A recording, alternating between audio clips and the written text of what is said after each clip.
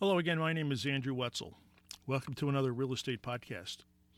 I'm a full-time agent with Long & Foster. I'm also a realtor, an associate broker, an ethics instructor, co-chair of professional standards at Tri-County Suburban Realtors, and a mediator. I've been moving sellers and buyers since 1996. Thank you as always for taking the time to listen. Today's topic, is it a better time to sell or to buy real estate? As usual, my best answer is it depends. Can the answer be a tie? I'd like to think that when real estate is sold, that both people won. But real estate is a competitive process where two people have opposite, if not adversarial, motives. No buyer ever said, I want to give the seller as much money as possible, unless, of course, they know there's competition, or they intend to use their successful offer as leverage to negotiate something to their benefit later, such as inspection results. No seller ever said they wanted to give a buyer the lowest price unless they wanted to dump the property or intended to make no repairs. Most sales happen between those extremes. Getting the settlement, of course, is a different matter. The market today, spring 2021, is as competitive as I have ever seen, and I've been doing this since 1996. The years from 2003 to 2008, depending upon where you were fairly hectic, but that was a true bubble fueled by government manipulation to increase home ownership that relied on loose lending standards, which financially destroyed many of the buyers it was supposed to help. I know that's a mouthful. Sadly, many who bought were not really qualified to manage the finances, and frankly, many flippers took advantage of the market and sold bad rehabs. I could go on, but my main point is that is not what's happening today. Today is in fact very different. Today's market's been created by a combination of perpetually low interest rates, extremely low inventory, and pent-up demand delayed by the pandemic.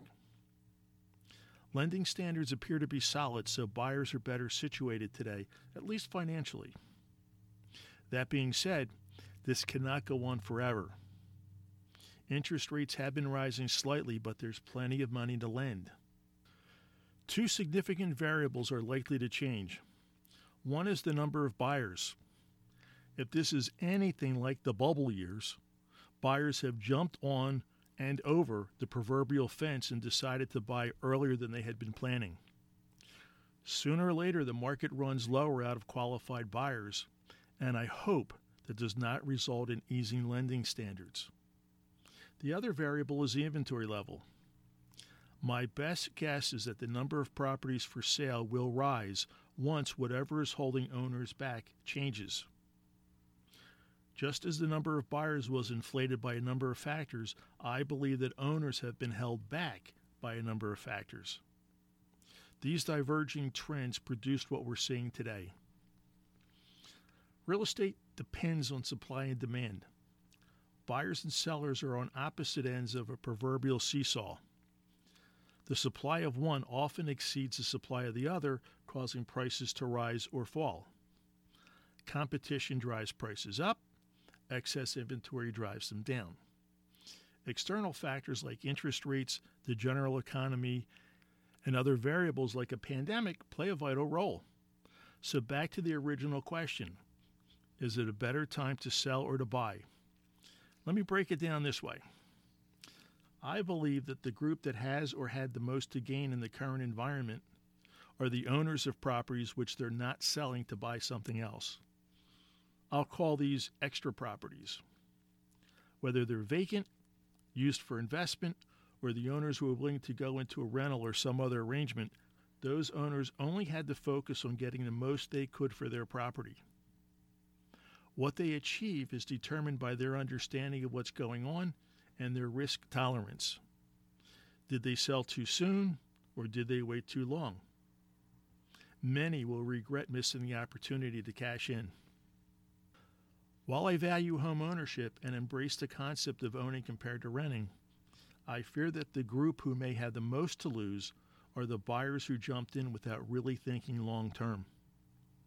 It's nice to talk about building equity and owning a home for almost the same monthly payment as your rent, but home ownership is more complicated than numbers.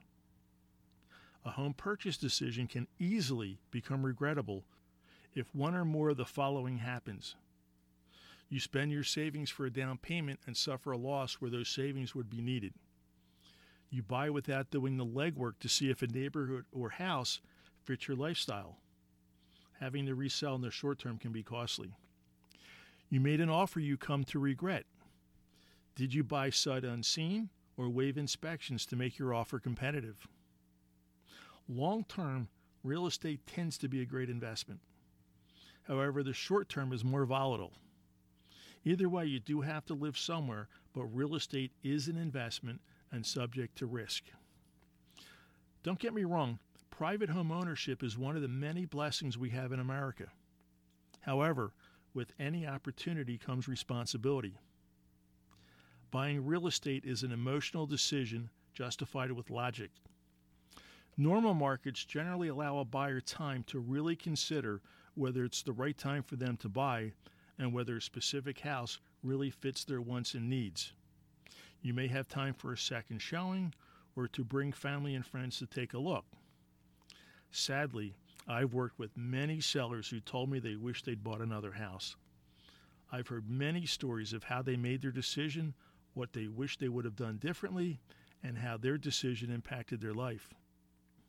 Where you live affects the quality of your life. A poor decision can rob you of equity. The current market does not generally allow a lot of time to think and ponder, let alone compare your options.